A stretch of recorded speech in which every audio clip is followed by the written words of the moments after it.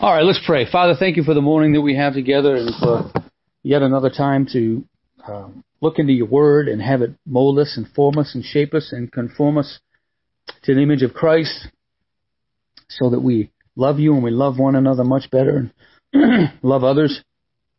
Help us to take everything we read and try to understand quite seriously and to ruminate on it and think it over as we have opportunity to. And particularly with this topic that is... it's one that's almost something that I put in the back of my mind because it's kind of too scary to think of at times, or too horrific to grasp. So help us to talk about it rightly and be open as the Scripture allows us to be. Amen. So we began a little discussion last week talking about hell, and somebody said, "Well, that's an interesting topic for Christmas time." And I was thinking this morning, who knows who Jonas Salk is? Who's Jonas Salk? S-A-L-K, Mark. Jonas Salk? Yes. Yeah, he invented polio vaccine. Yeah, right, the polio vaccine. So every once in a while, once a year, you'll see on your calendars or something, birth date of Jonas Salk. And you say, well, why is his birth date today? What do I know about Jonas Salk? I know nothing about him except that he came up with the vaccine for polio. And so to us, today, the younger people might be, what's the big deal? Who knows about polio? Well, polio was a debilitating, crippling disease. Which president did it impact? Yeah. Was it Teddy or was it FDR? It was FDR. You get half credit. Polio was a terrible disease. And the point being, we celebrate guys like that. We remember people like that because of what they did that made such an impact on humanity. And so it's almost silly to sort of contemplate or talk about them without knowing what it is they're most known for. So here we are at Christmas time, and we're talking about hell. Well, we got to think about the birth of the Lord Jesus and His incarnation and what that means, and how He came to set the captives free. His first message, right, that He gave publicly, He spoke the passage from Isaiah, including setting the captives free. So anyway, Matthew 10:28. We left off last week. We did read a couple of verses contrasting the sheep and the goats, where Jesus said that the sheep would be one place, the goats would be another. Everlasting life, eternal life, versus, let me just make sure I say it in the words of Jesus, exactly the way He said it, because this will be part of a discussion perhaps a little bit later today, or if we go into a third week. I know it won't be next week, because we don't have class next week.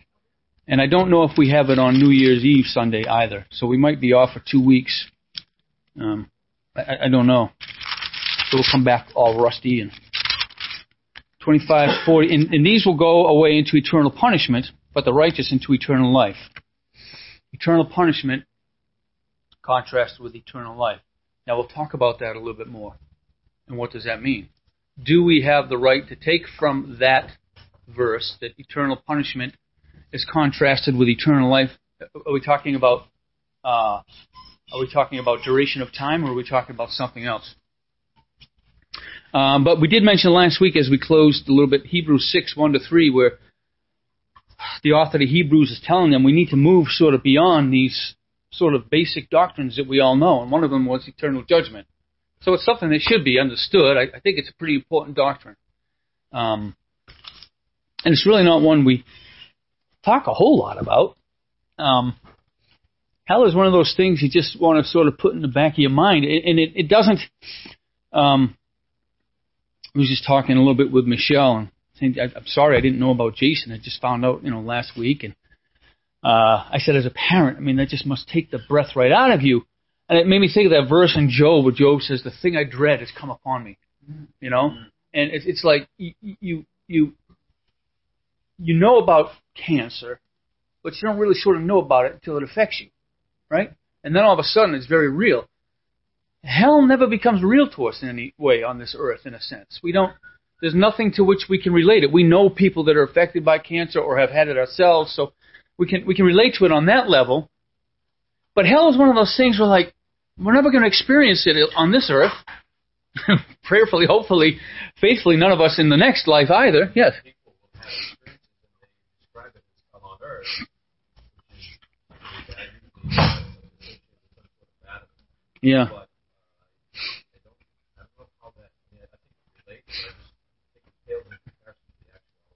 Yeah, I remember my dad many years ago when he was alive. We were sort of having a little discussion about this. He said, "You're going to tell me that those 6 million Jews that died, you going to tell me hell is any worse than that after all they went through?" My father was like a World War II expert, you know. He said those people that had to watch their children get taken away from them, put on trains, going apart from them, watching their little ones die on them. You know, I remember reading a story about this little boy that stole something, so they took all the Jews out into the common area of the prison and they hung the little boy by the neck until he died, you know, and just the kinds of things that they had to live with, seeing their friends and family shot and killed, everything taken away. I remember my father saying, "You're going to tell me that hell can be worse than that, or that that's not at least what hell is kind of like?" And, you know, at that point, someone's just sort of sharing their horror about something. It's not a real logical argument. I'm not... What do you say at that point? It's a good argument anyway. I think in a way, you are missing the whole sense of it. While we are still alive, there is still hope of the future. Right. Yep. But in hell, it's permanent. Mm-hmm. Absolutely no hope at all. Hell has no hope. Matthew 10:28.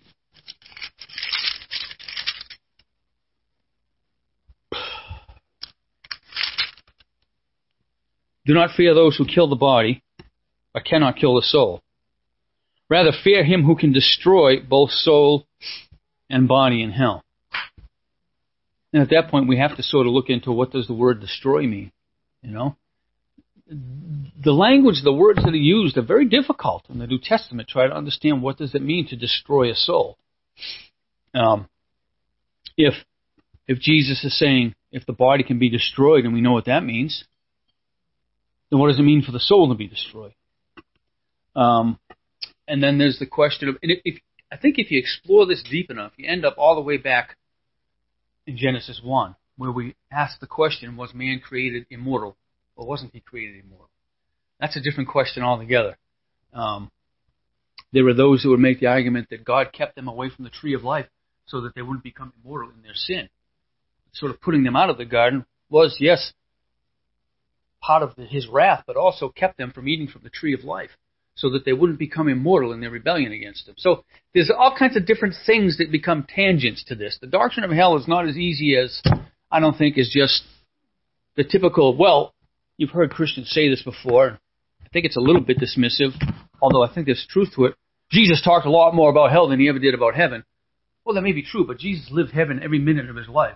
Every inhale was a heavenly inhale. Every exhale was a heavenly exhale. So I personally don't really care a whole lot for that argument. I don't think it sort of convinces of anything. Somebody that's a good arguer and a good debater could take that and say, well, okay, so he might have spoken about it more, but what does that mean? He spoke about it quantitatively more times? I mean, let's face it, he did come to warn about, his message was to repent. So anyway, these are questions that come to my mind as we go through it. So hell is a huge doctrine.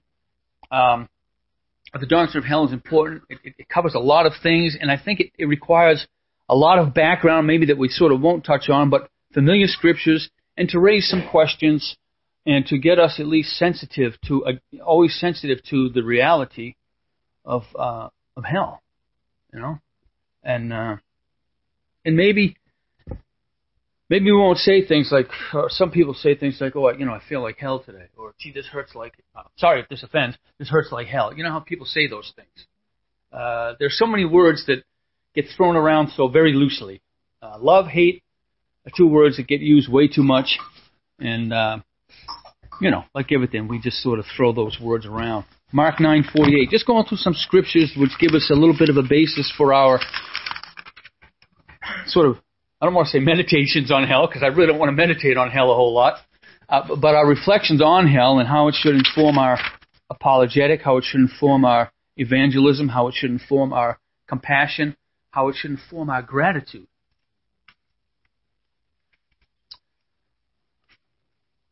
Mark 9:48.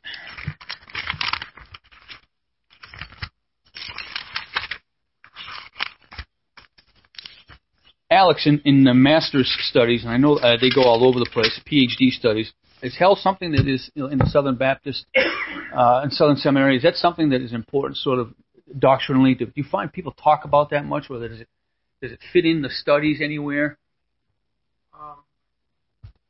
Yeah, I mean, we can talk. I just came through the seminar on Christology and the Incarnation. Oh. And talk about Christology without talking about the work of Christ. Yes. You can't talk about making atonement for sin without talking about judgment. You can't talk about judgment Right. without talking about hell. So there's logical connections to it everywhere. Nobody Right. shies away from talking Right. about it, but we don't have seminars. Gotcha. Gotcha. So again, it's back to sort of the Jonas Salk analogy. It doesn't make sense to sort of talk about one without talking about the other. That makes sense. Where the worm does not die and the fire is not quenched. It's another thing that's been used in Isaiah. Actually, that first came up in Isaiah 66, I believe. Where the worm does not die and the fire is not quenched. And again, difficult in a way if we think about things. And we're supposed to be biblical literalists. What does it mean to be a literalist, by the way? People say to you, oh, you take the Bible literally. What do they mean when they say that? What does it mean to you that you're a biblical literalist? Or how would you respond to someone who says, oh, you take the Bible literally? You're one of those guys that takes the Bible literally, Mark Fuller. Mm-hmm.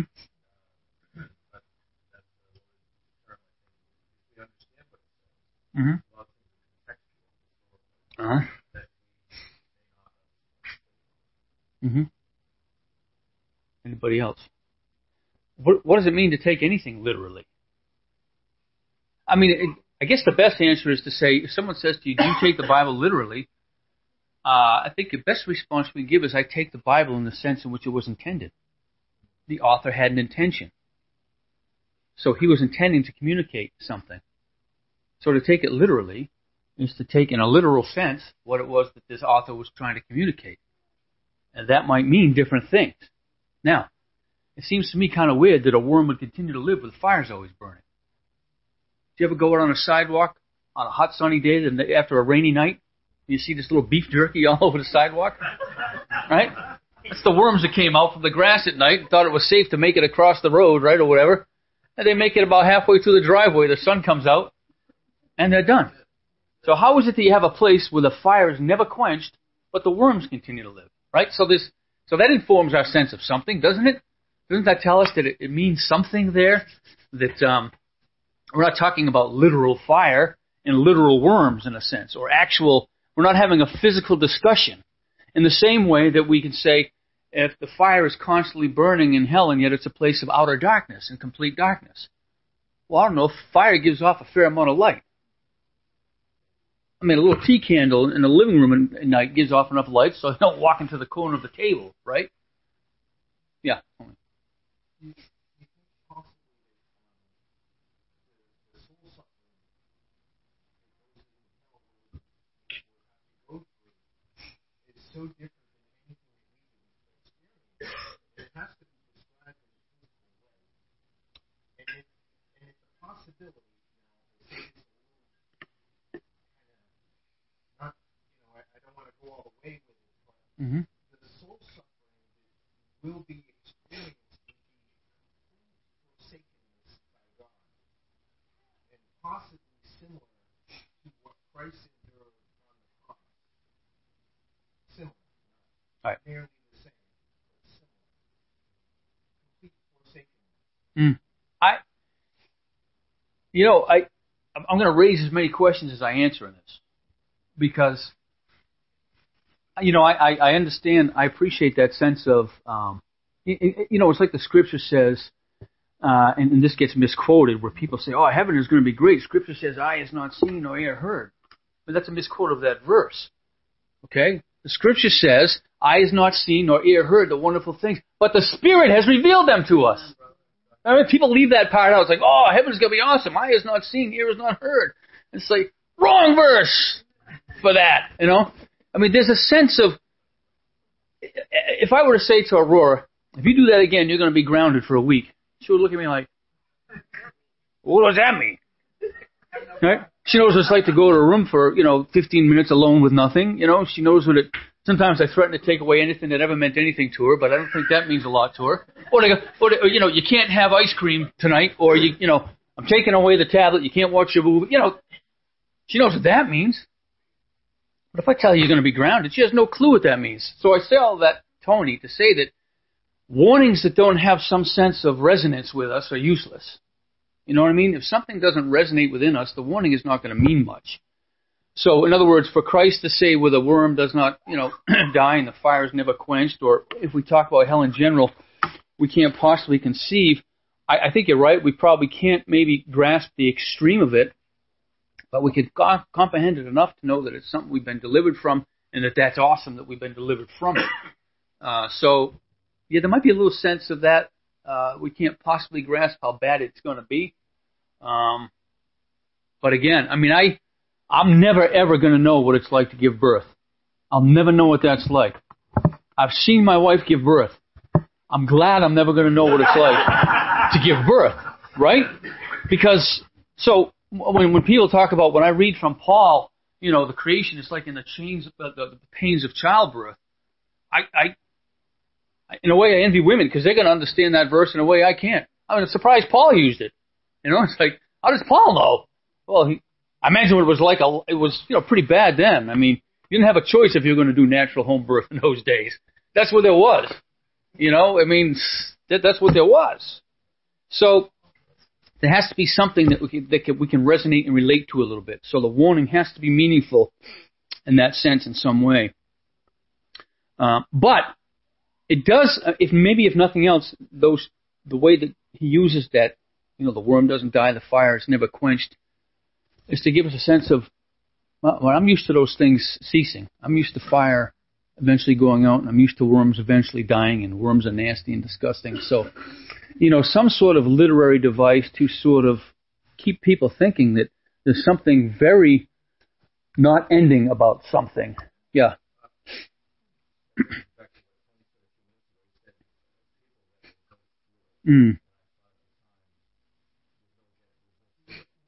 Yeah. People that will be in it. Yeah. No deliverance. Mark 14:21. Again, just important verses to think about, even if we don't settle everything. And he came the third time and said to them, ooh, that's not the one I want. I don't know. Oh, that's 41. That's why. Sorry. For the Son of Man goes as it was written of him. But woe to that man by whom the Son of Man is betrayed. It would have been better for that man if he had not been born. So, Job wished he had never been born with what he was going through. It would have been better for that man if he had not been born. I think that I'm going to raise the question in a few minutes. We're going to talk a little bit about some of the thought is, because there is a question, it's not a real popular question, but I'll share with you the thoughts of someone that sort of argued for the potential of it, that hell is not eternal. That annihilation is ultimately the end of those that are lost. And so one of the verses that might be talked about, it would have been better for that man if he had not been born. So, does that mean, because this verse doesn't decide anything sort of either way in that discussion. Because, you could have suffering of however long it might be, 1,000 years in Hades, for example, or whatever, or a short term in, the resurrection, when you have a body fitted for destruction as well. In some cases, it might be better to have never been born. Certainly, it would be better to have been born than not face 1,000 years of suffering and torment. So I don't know that that's a decisive verse against the annihilation argument, which we'll talk about a little bit more. Because those are really the only options. There's annihilation. There's, we talked a little bit in past times about the Jehovah's Witness soul sleep, which eventually they're awakened unto everlasting something, but they don't believe in an eternal hell, nor do the Seventh-day Adventists. Yeah, Gary. Another view I'm going to propose necessarily heretical. But the view that all mankind, even those that may suffer in hell, will eventually be reconciled to God. No, I have not. I wasn't going to discuss that, but that's Origin believes that all mankind, even the devil himself, would be reconciled to God. Origen believed that. No slouch. Origen. No slouch was he. Origen. He had, even some of the early church fathers, Origen was one of the neo-orthodox, I guess you could say. That was one of the follies for sure. So he was one of the original opponents of eternal doctrine. Go ahead.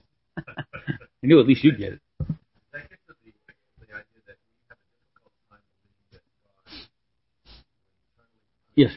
Oh, sure. forever. Yeah. Just kind of come up with these little theories. Yeah. Kind of manipulate. Yeah. We'll talk about that some more. We'll definitely, either this class or the next one. 2 Thessalonians 1:9. Now I'm just sort of sharing with us, bringing our attention to some of the biblical references to the hereafter. Yeah, sure. Go ahead. Right along. Good thing here because a fundamental law of biblical interpretation is using the hermeneutical approach of comparing Scripture with Scripture. That's right. That's how biblical interpretation is conclusive. It's right. when you compare Scripture with Scripture. So if you take one particular verse and you hang all of your theology on that and say, well, that's what this verse says, you exegete it carefully, you look at it contextually, Yes. still, Yes. it has to be compared Yes. with the other passage. You must collate all of the passages Absolutely. that pertain to that particular topic, Yes. and then you can come to a conclusion. I remember when I was pastoring over in Sturbridge, I was preaching on, I don't know what I was preaching on. I preached a number of messages. This gentleman had been visiting. He really liked the messages. He liked what he was hearing. Until he found out I was Calvinist. And the only thing he could bring up is John 3:16. There was the only discussion he wanted to have. I said, well, I said, there's the door, pal. Don't let it hit you or God split you. You're out of here. No. I said, why are you looking at just John 3:16? How does that decide anything for you? How does that decide anything for you? Because it says, whosoever. I said, okay, well, who's the whosoevers? I mean, what about the other verses? Right? I hoped he came back. I said, we can talk, man. We can sit down. We'll go through it with these verses we can go through that I think will be very helpful in your understanding. And you know what I mean? Because I just don't think you can decide this on John 3:16. Anyway, he wouldn't. Nice guy, too. Really nice guy. He's bright. Let's go to the Old Testament just for one reference, okay? Because I think ultimately we don't have a whole lot. We have a lot about Hades in the Old Testament. Yeah. Oh, I'm sorry. Got busy talking about my buddy there.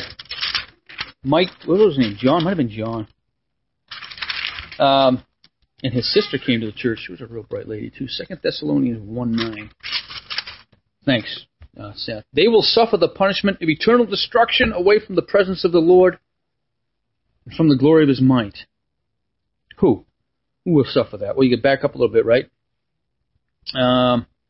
Those who afflict you, grant relief to you who are afflicted as well. The Lord Jesus is revealed from heaven with His mighty angels in that day in flaming fire, inflicting vengeance on those who do not know God and those who do not obey the gospel of our Lord Jesus Christ. They will suffer the punishment of eternal destruction away from, or destruction that comes from the presence of the Lord and from the glory of His might, when on that day He comes to be marveled at among the saints. I like that part. That's my favorite part of the passage, to be marveled at. Just sit there for eternity going. Imagine having your jaw just drop for all eternity, Now, that verse seems to argue pretty well for, again, this eternal destruction. Eternal destruction. And so two key things here are what does destruction mean? We look back in the Old Testament and we look at, in the Old Covenant, we see references to, you'll see a lot in the Old Testament, the phrase, to all generations forever and ever. Okay?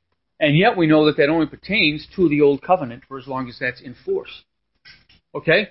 So, anyone could point to some of these verses, and if I had thought about this in advance, I would have picked a few out. But this sense of, and I think you're familiar with this, that this doesn't sound completely strange to you, right? Where Scripture says, into their generations forever and ever. We said about circumcision last week. That's exactly what it says there. That's right. That you would keep it throughout the generations forever. Yeah, that's right. But the New Testament says that it's insignificant whether you get circumcised. That's right. So what do we have? Again, taking the whole of Scripture together, that tells us either there's a contradiction or somehow that forever and ever in the Old Testament has to do with a covenant. I mean, let's face it. This is one of the reasons, by the way. I know a lady that went down the road of full preterism, which believes Christ already returned. Everything's already happened. There's nothing left to happen. And she believed the new heavens and the new earth referred to the new covenant. And in a way, you can understand where you would get a sense of that because the new covenant is so profound, and we know that it's so different than anything else that we experience because we're a new creation in Christ. So I can understand where they might go a little bit with that, but obviously went way overboard. So you get this sense in the Old Testament, they talk about the whole world a lot, which couldn't possibly have meant the entire globe. They had no clue about geography like that in those days. Most of them. For most people to hear the whole world, it just meant their little world. It's like if someone were to say to you, darling, I'm sorry, your whole world is falling apart. Well, I don't expect that means I'm going to fire up Fox News and see that, the Empire State Building fell down, right? So I think that there's, we always have to know the language. And in some cases, we got to get into the language a little bit deeper, too, so that we can, most fully understand it. There is clearly some advantage to being schooled in the original languages, but not so much that we miss out on that if we haven't, because of all the tools that we have available to us today. Daniel 12:2. But everlasting destruction, Mike. I guess just one thought kind of overarchingly is like these figures of speech, even like to the ends of the earth. Yes. What does that even mean? Yeah. I know, like, when we were learning to speak Creole, with their limitations in language and just the vocabulary, about 10,000 words, you have to really kind of capture the essence of what you're trying to say. You're limited by the words. And so I think there's a certain, we're talking about being like, well, how do you take the Bible literally? The Bible is flooded with poetry. Mm-hmm. And yeah, so sure. It's a lot of times that, you have to just kind of capture that, try to capture the essence. You sit there and pick. We're talking about hell and what's it going to be like, and we're looking at that too with human emotions and human responses of like fear and loss. Yep. And, your dad is talking about the people that suffered in World War II. A lot of that was loss. Yep. So we tend to think about what's heaven going to be like, and we think about it through our five senses. What's hell going to be like? And I think there's a certain essence that's going to be beyond. Yes. Yeah, it does. And really, Tony's point, one of the sort of the benefits of Tony's point is we're all very familiar with ending. You know what I mean? We all know that things are going to end. Most, even, for suffering, R.C. Sproul's suffering has come to an end. All right? But we're not used to ongoing, so to speak. You know what I mean? We know the good times are going to end, the bad times are going to end, But we're very used to that sort of temporal short quantity of time, beginning, duration, end. And so, yeah, to that extent, we're not familiar with that kind of utter hopelessness that I think you probably either meant to reference or certainly by extension, you would be talking about things that we can't comprehend. We can't comprehend never-ending anything. We can't comprehend never-ending elation and joy in the Lord, right? Neither way can we, but we certainly have enough to say, boy, I know what this is like. I don't want it to never end. Yeah, that's a tough concept. Yeah, exactly. Yeah. Yeah, Daniel 12:2. And many of those who sleep in the dust of the earth shall awake, some to everlasting life, and some to shame and everlasting contempt. So we see a reference there in the Old Testament. We see a reference in this to something. in that last time, whatever it meant to them at that time. This was in the midst of all the great spiritual war and everything that was going on, and the hope that Daniel brought with his messages and the repentance that he was a part of. Revelation chapter 20, verse 10, and here we were in Todd's study just recently. We've moved beyond that now, but Revelation 20:10. And the devil who had deceived them was thrown into the lake of fire and sulfur, where the beast and the false prophet were, and they were tormented night and day forever and ever. And 14 and 15. Then death and Hades were thrown into the lake of fire. This is the second death, the lake of fire. And if anyone's name was not found written in the book of life, he was thrown into the lake of fire. So death is going to be thrown into the lake of fire. And I can understand Hades being thrown into the lake of fire a little more easily, because Hades is sort of the temporary resting place, so the intermediate state. So that tells me two things. That tells me that whatever that intermediate state is, it's temporary. But now it says death is going to be thrown into the lake of fire. And in Scripture, we understand death as being total separation from God. Right? So what does it mean that separation from God is going to be destroyed? Separation from God, death, physical death, is going to be thrown into the lake of fire. See, and this is why we have to try to find out what the sort of symbolism means in all these things, because you almost seem like you have a contradiction a little bit there. That death will be thrown into the lake of fire. There'll be an end of death. What is death? Separation from God? Separation from... Yep. Right. Yep. This is right. That and it says, and that is the second death, right? This is the second death, the lake of fire. So what is a second death? Right. Right. What is... So, I mean, these are... Yes, Gary. Jesus said, I am he that liveth and was dead and am alive forevermore. Yes. And have the keys of the hell and of death. Mm. So they have the two coupled together. Mm-hmm. That Jesus has the precedence over.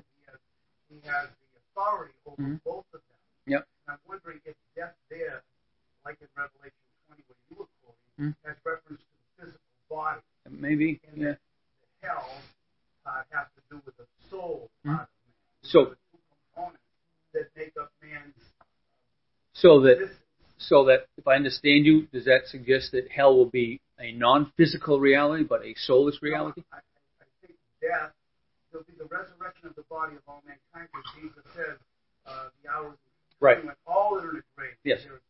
Yes. As Daniel said. So we do believe that even the unconverted will forever be in a body existence, body-soul existence, just like the rest of mankind, saved, redeemed mankind, will also have a body united with their soul. And what does that body mean, though, to be thrown into the lake of fire? Which is, again, why you have to be careful to use symbolism, because, let's face it, the physical body is a form, when you're talking about fire, the physical body is a form of fuel. I mean, eventually that's going to burn out. So whatever this means, we got to be careful not to take it too literally, to know that it's pointing to something, but if we take just sort of a wooden literal meaning to it, we end up with problems. Yeah.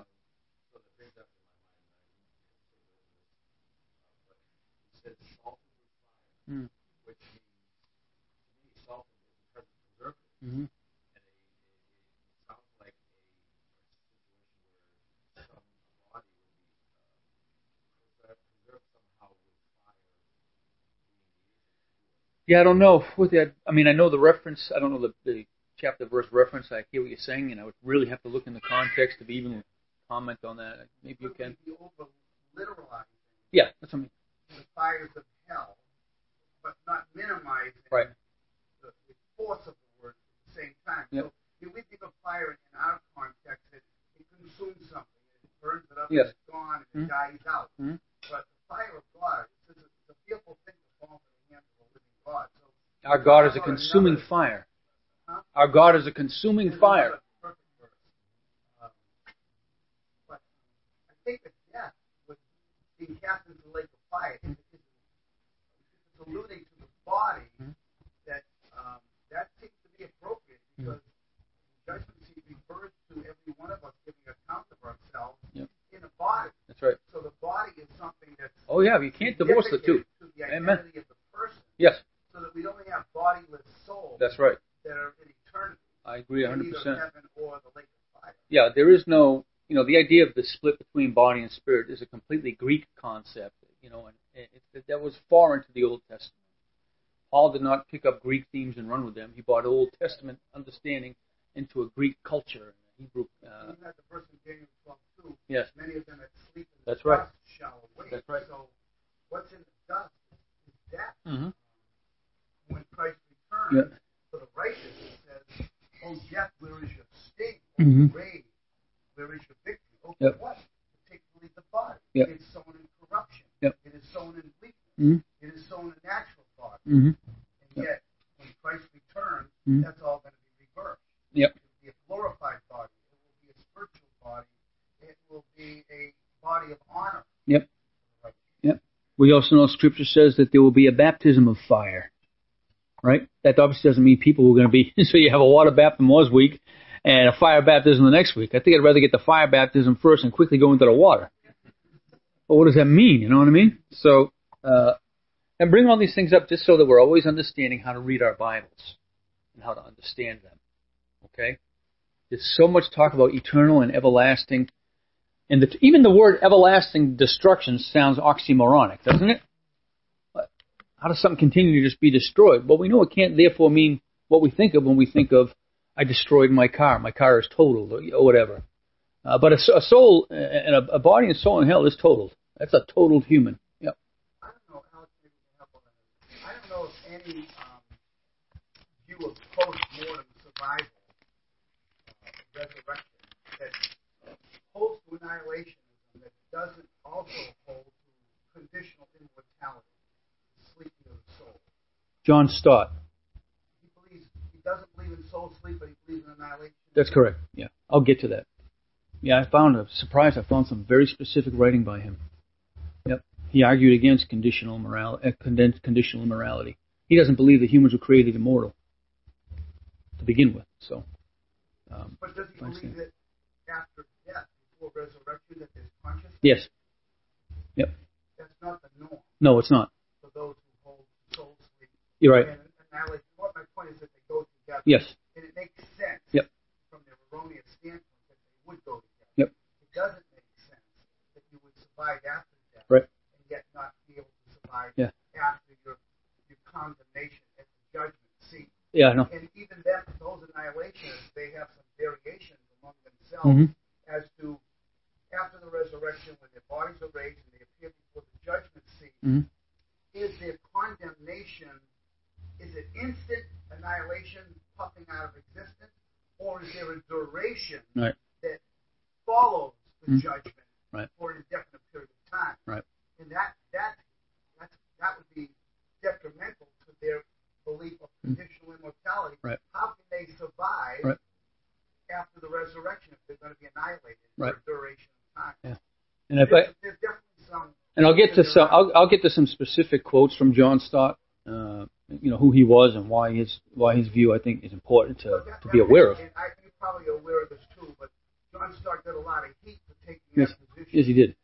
Which came out, it leaked out, so to speak. Yeah. It alarmed the evangelical world. Yeah. But one of the last things that I know of that he said, and you can look it up in Christianity Today, he called himself an agnostic when it comes to post-mortem existence. Yep. And how it will all work out. Yep. So even though you might be able to cite some passages, Right. which is good to use to at least show what the position of the annihilation is. Exactly. Yep. But just to defend sort of the integrity of John Stott, Yeah. at least we can give him some credit. Well, he did not hold to it. He did not hold to it dogmatically. In any case, I'll share a specific quote with you. He did not hold to it dogmatically.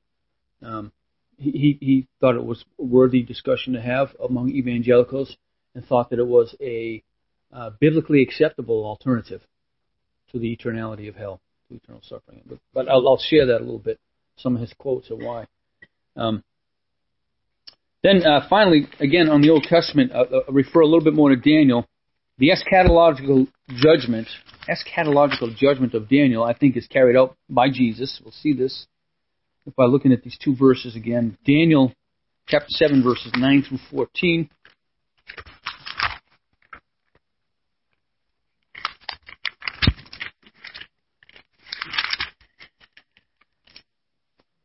As I looked, thrones were placed, and the Ancient of Days took his seat. We just close the books and go home. Right? The Ancient of Days took his seat, and his clothing was white as snow, and the hair of his head like pure wool. His throne was fiery flames. Its wheels were burning fire. Now, again, this is all, illusion and symbolism and things like this. And we ask, what does it all mean? A stream of fire issued and came out from before him. 1,000,000 served him, and 10,000 times 10,000 stood before him. The court sat in judgment, and the books were opened. Where have we seen that, Brother Todd? I looked then because of the sound of the great words that the horn was speaking. And as I looked, the beast was killed, and its body destroyed and given over to be burned with fire.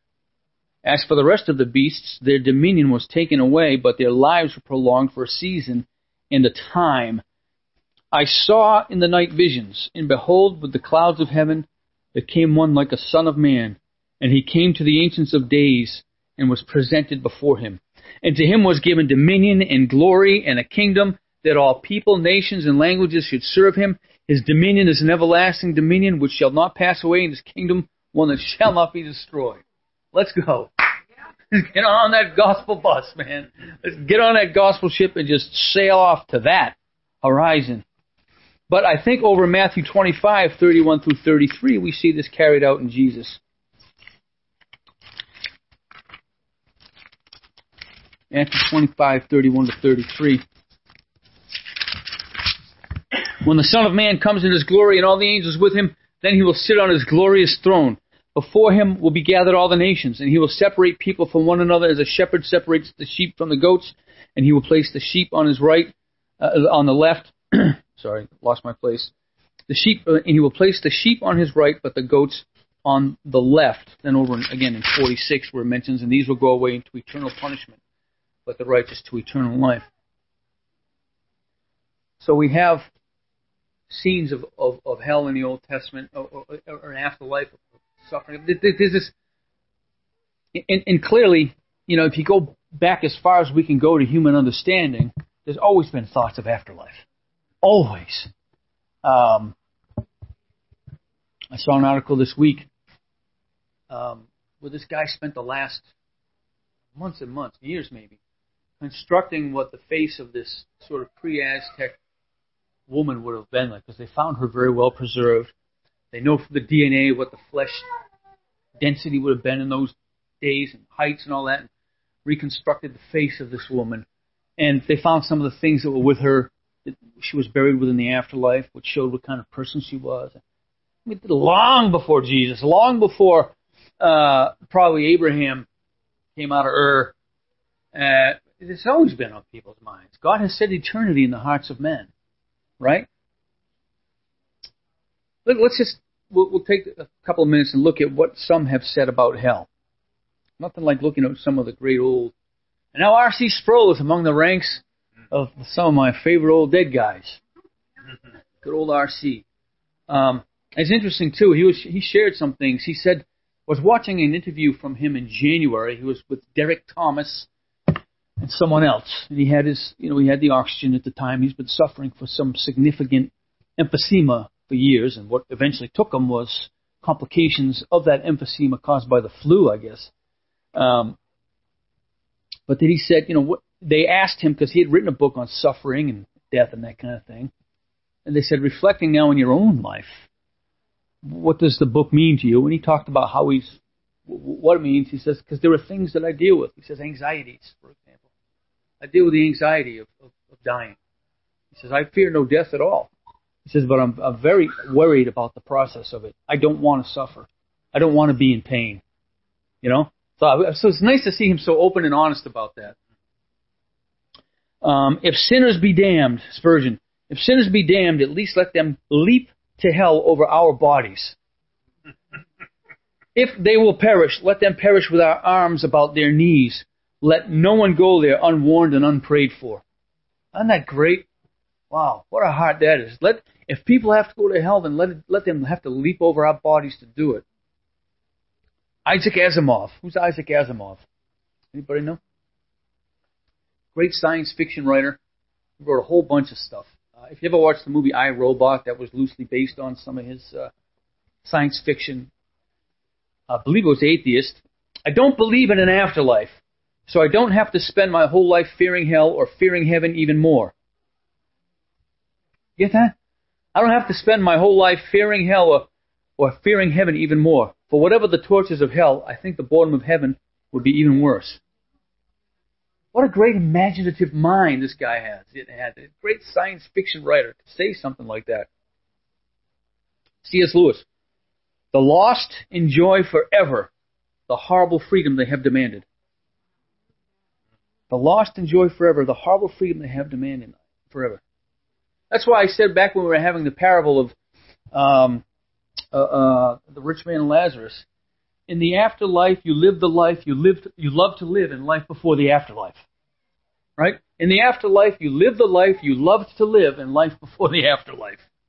You just continue to get more of what you loved about it. Or you thought you did. Of course you don't. G.K. Chesterton. Who was G.K. Chesterton? Anyone know? Yeah, he was Roman Catholic. Profound. Yeah, he's a scholar. It's funny how you remember certain things. I had this, is anybody familiar with Fred Sanders? Do you know who Fred Sanders is? So I had Fred Sanders as a professor at Biola, and he's written all kinds of stuff on the Trinity. He wrote little comic books, doctrinal comic books, years and years ago. Great little comic books. And he's such a profound thinker. He's like my age. And we were going to go to one of the things we were going to do was go to an art museum, the big art museum out there in Los Angeles. And we were having a little pre-presentation of that. And there was a picture of G.K. Chesterton bent over talking to a little boy. And G.K. Chesterton was a big man. And so after Sanders gives this discussion about what was going on, this and that, and he says, oh, by the way, as soon as this picture was taken, G.K. Chesterton ate that little boy. It's like, so that's one of the things I always think about when I think of G.K. Chesterton. Fred Sanders, great guy. But yeah, what a brilliant mind this guy had. Read Orthodoxy if you ever want to read a little book and get a flavor for Chesterton. He says things in there like, we take for granted so many things, like the sun coming up every day. He says, what if God's not like that? What if God is so excited that the sun comes up every day, that he does that every day? What if God's like a little kid that every day is excited? He says, because of our finite, limited minds, we get bored with things. Part of our problem is we get bored. Anyway, just a taste. He also thought that we never see Jesus laughing, but he believed that in those times up in the mountains all by himself, Jesus probably enjoyed laughter with the Father at times. Things like that, just not things you hear people say. Anyway, he said hell is God's great compliment to the reality of human freedom and the dignity of human choice. God's great compliment. Oh, let me compliment you on your thoughts of human freedom and dignity of human choice. Hell is his compliment. And then, as we'll take 5 minutes, we need to think about among ourselves and amongst the lost. How do we talk about hell? How should we talk about hell? And here I'm going to pull some references from John Stott. Now, John Stott, I found this place quite by accident online. John Stott had written a book with a liberal, where they were contrasting, comparing views on certain things. Somewhere around page 300-something, there's this, what I'm quoting from is Stott's response to the liberals' discussions and points about hell. And Stott says, it's with great reluctance and with a heavy heart, and this was in 2005. Stott died in 2011. This was 2005. Now, John Stott, I think in 2005 or 2003, was named by Time magazine as one of the most influential people in the world. John Stott was a brilliant Anglican scholar, Church of England. I've got his commentary on Galatians and something else of his. Just right. John Stott, you've probably read his stuff. Have you read his stuff, Seth? Gary, anyone else familiar with Stott? Has anyone else in here read anything of his? You could do a lot worse than John Stott. Just great heart, too. What a heart. And he reveals some of that heart here in some of these quotes.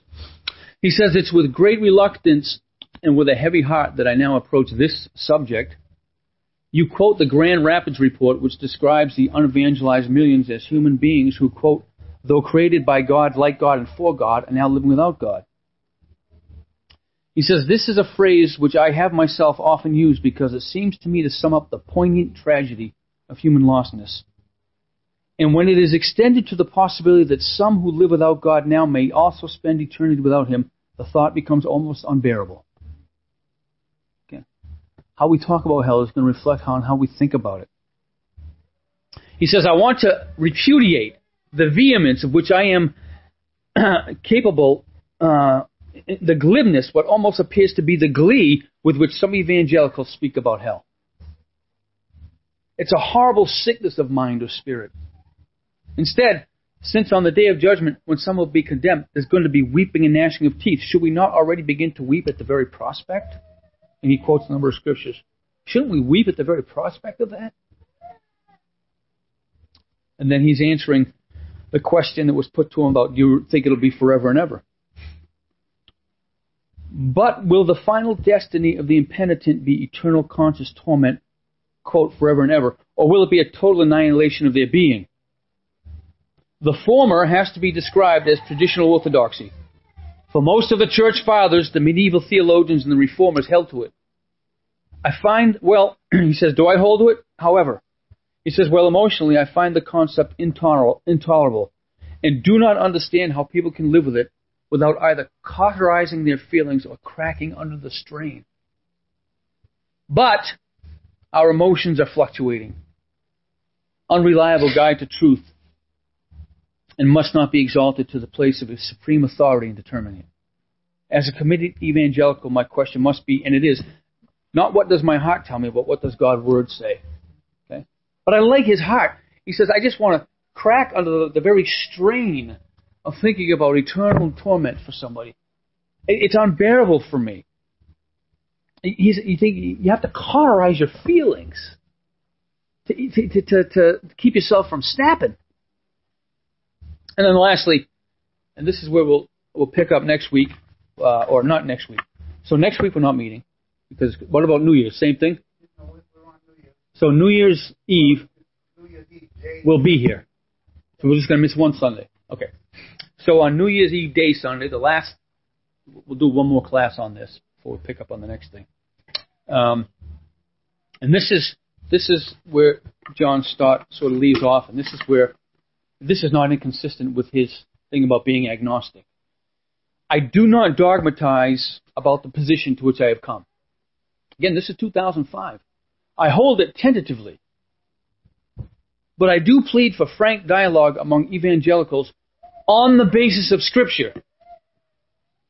I also believe that the ultimate annihilation of the wicked should at least be accepted as a legitimate, biblically founded alternative to their eternal conscious torment." So that's where Stott sort of leaves off with it. And so I think it's not a contradiction for him to say I'm agnostic about it. He doesn't know where to come down on it, in a sense. But he certainly believes, here in 2005, that it is a doctrine that there should be room in evangelical thought, because in his view, Scripture allows for an understanding that hell is not eternal conscious torment, but that in fact annihilation does take place. This is a biblically acceptable alternative in his view. Now next week I'll take a look at a few of those. 2 weeks, take a look at his few arguments very specifically, and see how we sort of handle those objections, because I've never heard these objections. And until I've heard them, I'm kind of tough to struggle with them and think, because at first, very frankly, when you read them and hear them, you say, wow, I got to make sure I understand this doctrine rightly. Because when you run up against someone that's informed and knows Scripture and is sincere and wants to have real dialogue, you can't just let emotion get in the way, because I think we're given as evangelical people to sometimes be so passionate about something that our emotions dismiss. Even if we know they're wrong, we can be so emotionally committed that we just shut off from hearing what they're trying to say. I said, okay, well, Scripture's written so I can have a legitimate answer for this in part, right? So that we can have a legitimate answer in our own minds. I hope for all of us the doctrine of hell would cause us great distress to sit there and think about what's it like to forever never have hope. To never, ever, ever, ever have hope. Even if we deceive ourselves into having hope. On this side, part of the grace of God in some ways is we can deceive ourselves into a hope that may not even exist just to keep us from having a psychotic break with reality. But we have to fully understand the seriousness of hell. To know how gracious, why? It lends itself to an understanding of how gracious God has been to us. And taking on human flesh gives us some understanding of what Christ endured on the cross. I don't think there's a theologian that's ever lived that knows what Christ endured on the cross. I don't. How can we? We get a sense of it. But what's it like to be without sin and suffer that way? Without at the very moment wanting to take vengeance on the people that did this to you. So anyway, I think it's a very useful doctrine in a number of ways to consider, as all the doctrines of God are, to help us evangelically, to help us in our gratitude and our thanks, and to remember that those sins which we may take lightly are sins which consign people eternally to hell. But that's what God thinks about sin and rebellion. It's hell. That's what He thinks about it. And that should help us to understand just how holy God is. So yes, we can use the doctrine of hell to comprehend the holiness of God, can't we? Thank you, Father, for our time together this morning. Lead our brother upstairs now as he speaks the word to us. Help us, our hearts, to be prepared by the music. Give the team up there a full anointing, that their singing and their playing would be edifying to the soul and the body. We praise you for our time together. We thank you, Lord, that you looked upon us and had such mercy on us. And help us to be mindful of that mercy.